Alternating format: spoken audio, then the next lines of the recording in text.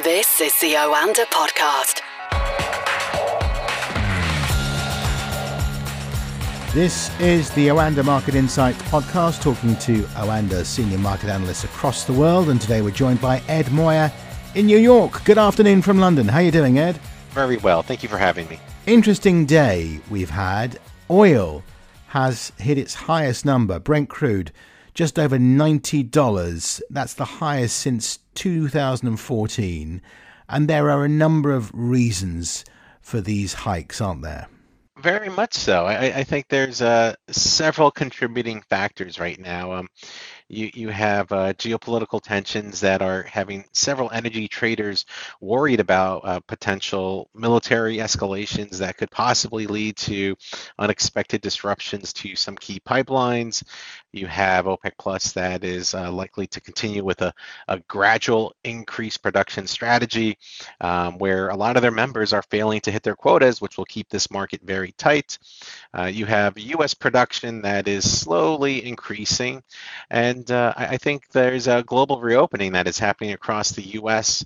and across large parts of Europe that will keep demand outpacing the current supply situation. And with currently we're seeing low inventories that I think everyone initially thought this market was going to probably find balance around the summertime. That keeps getting pushed back.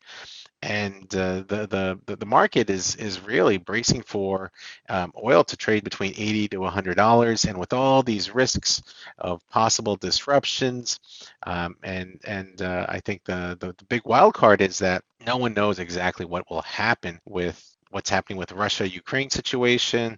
You have North Korea, who's once again resuming missile launches, and then there's this kind of fear that's building in the background that you have the Winter Olympics, and you're going to have President Putin and President Xi talk, and there's this fear amongst some experts that you could possibly see some type of coordinated effort where China makes a move on Taiwan and Russia on Ukraine, this could possibly be a scenario where both countries try to capture a key part of their strategy that they've been working on for decades. So I think that the market is really looking at energy as an easy trade right now, and everyone has been trying to see exactly, what are the downside risks for oil prices? And, the Biden administration has pretty much thrown in the towel as far as really tapping the reserves. Yesterday, there was the announcement of doing that, and when you take a look after that happened, the Energy Department approved a 13.4 billion barrel per day loan from their oil reserves to 7 firms that oil prices didn't even blink, and I think that the markets are really just bracing for prices to continue to edge higher, and I think the one thing that you're probably going to see is that this volatility will remain elevated, but I think as far as traders looking at the Ukraine situation, I think you shouldn't be anticipating that as the primary catalyst here for higher prices right now. There could be some upside, but I think it is unlikely. It seems that you're really not looking to see a big impact. That's not the base case scenario right now, as it seems. So I think investors right now they're really fixated on the current low inventories that we're seeing, and when we take a look at the EIA crude oil inventory numbers, it was interesting because there was a pretty decent build, 2.38 million barrels, and for a lot of people, that when you consider how that market was expecting just a slight build, there wasn't really much of a reaction. Oil prices just continued to push higher.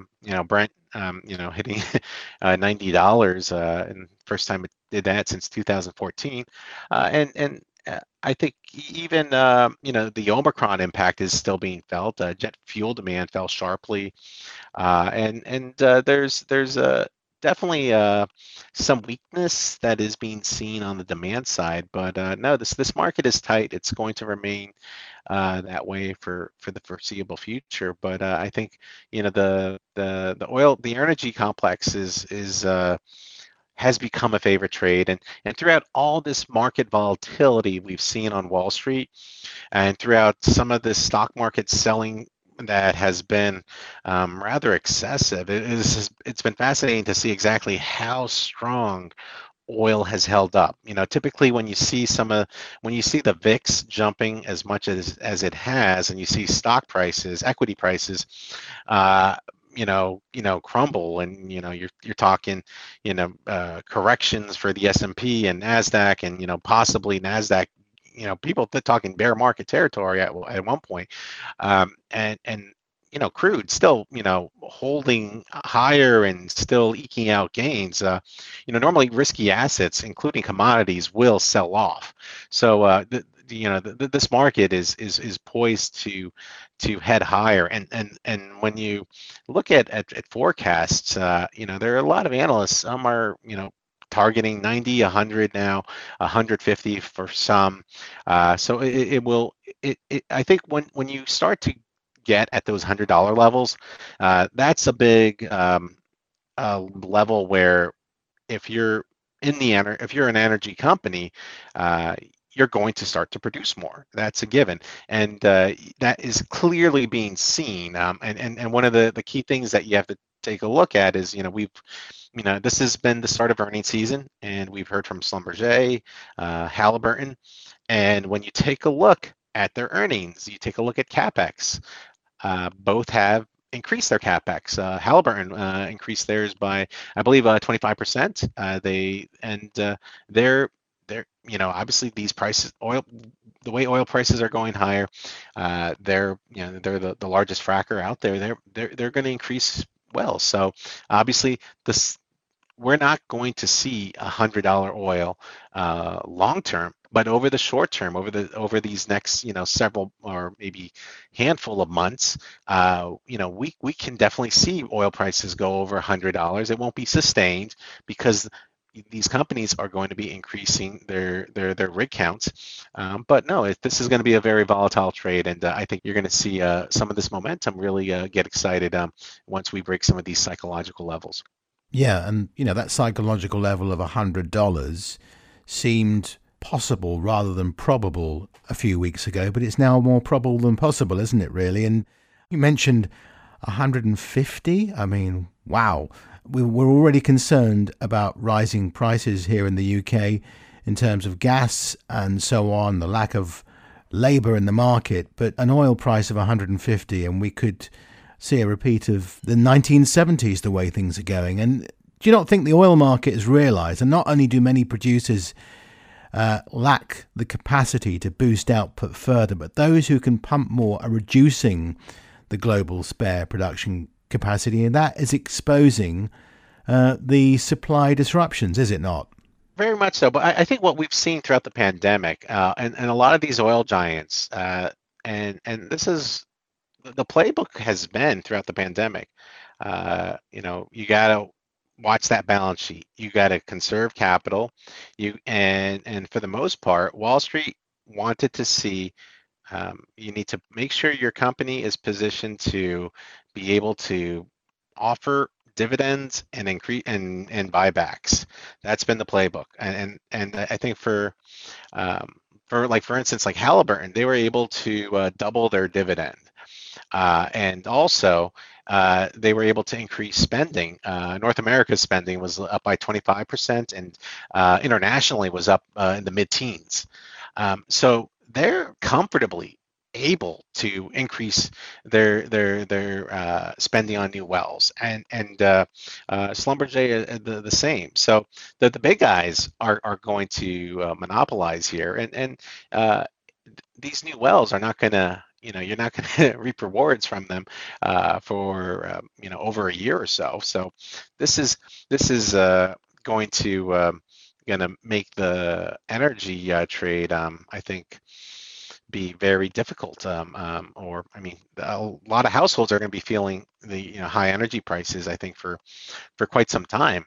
I think the problem is, this lack of investment, and you've had this clean energy movement, and the transition into clean energy embraced by the majority of the world, and unfortunately the transition was not as easy as everyone hoped, and so now we're starting to see exactly how that needs to be moderated, and some of these benchmarks and goals will need to be adjusted. And I think, at least in the U.S., I think what you're going to see is, come election time, you're probably going to see Americans at the polls switch. We're no longer going to have that blue wave, and you're probably going to see that a much more drill baby drill mentality is going to be apparent here, and that will definitely provide a much needed relief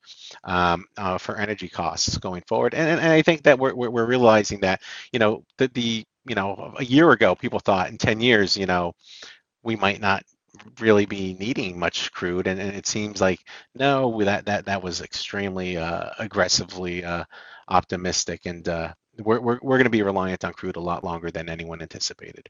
I think you're right.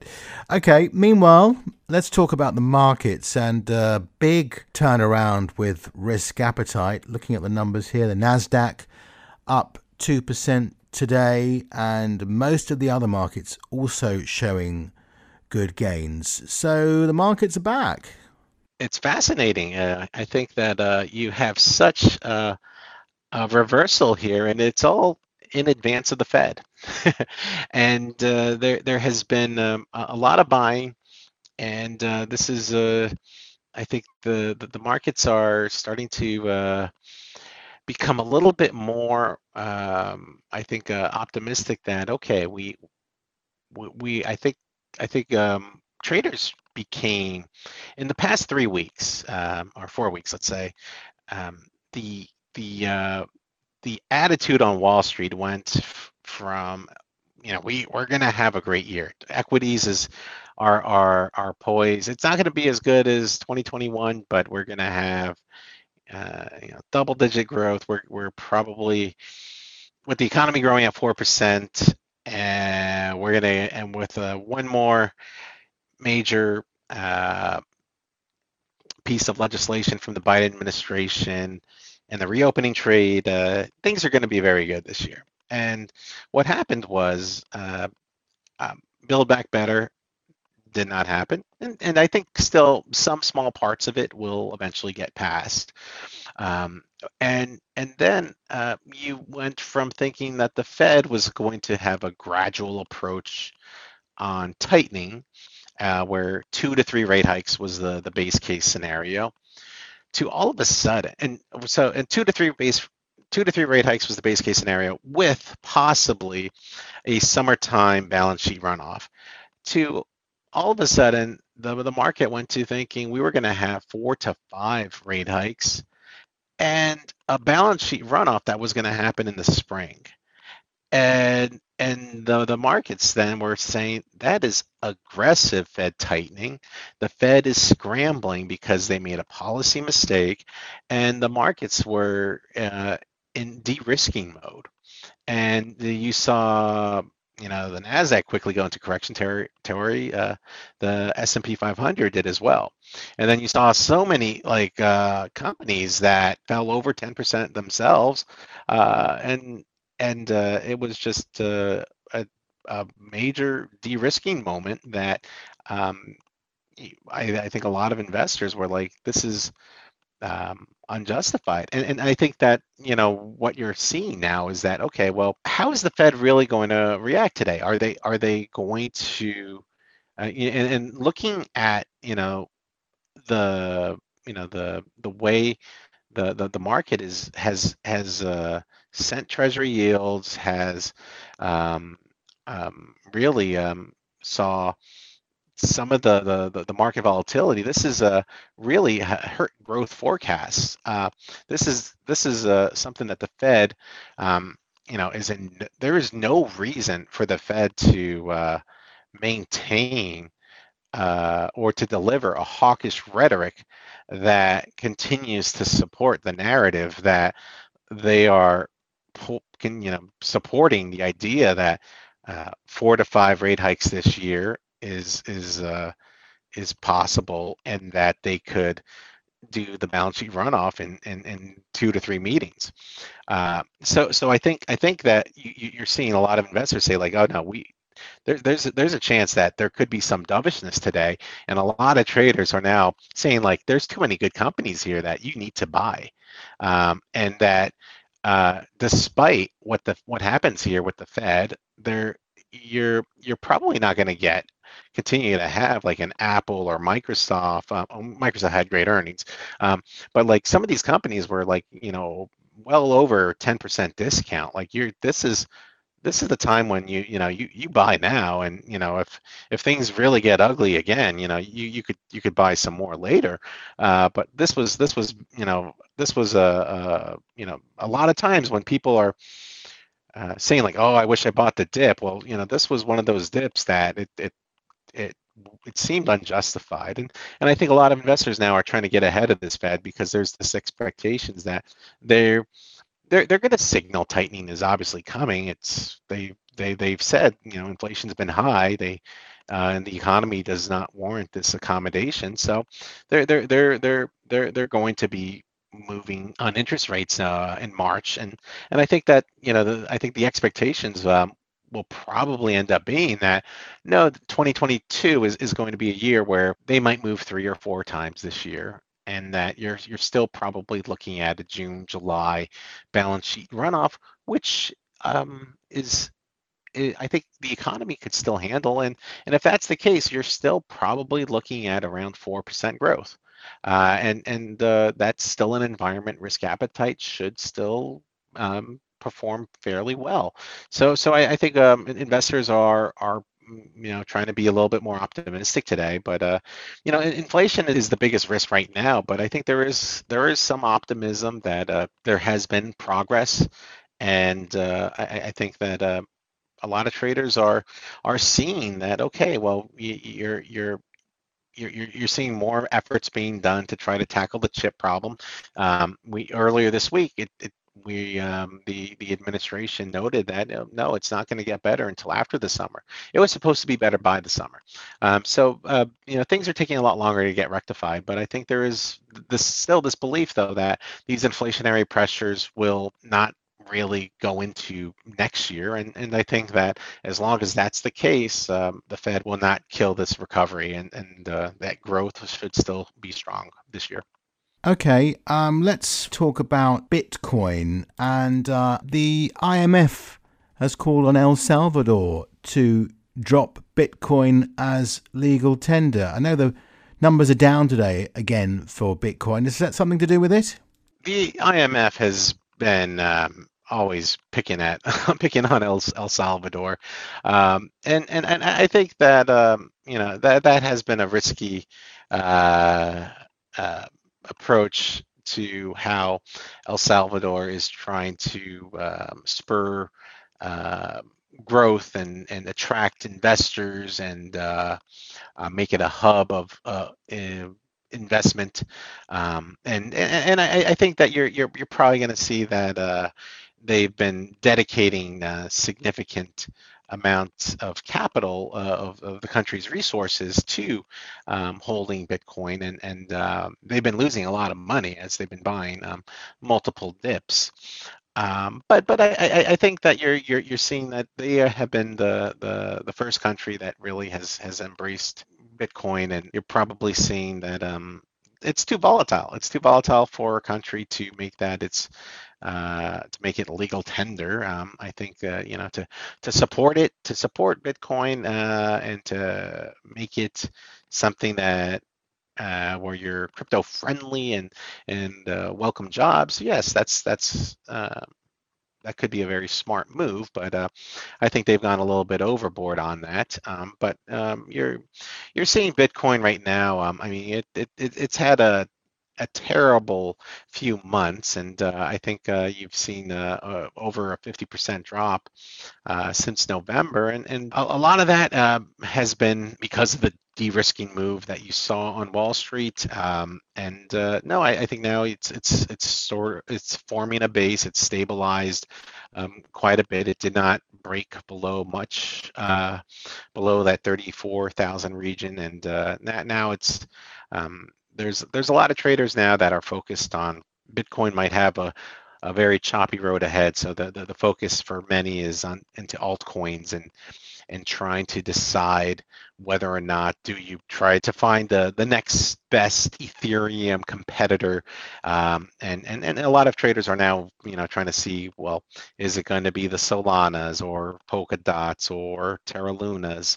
and or Avalanche? There's a handful of other coins. So what's happening is that there's many traders that are having kind of like a basket of cryptos now. They're no longer overloading on just Bitcoin. So the interest is still strong for cryptos. It's just now being spread across many. So there's this kind of belief that if Bitcoin stabilizes here, there could be a strong altcoin season. And that's how a lot of crypto traders are positioning themselves. And finally, Ed, last but certainly not least, I know how you like to talk about Canada, and particularly the Bank of Canada's rate decision today, and a surprise for many with a decision to remain as they were.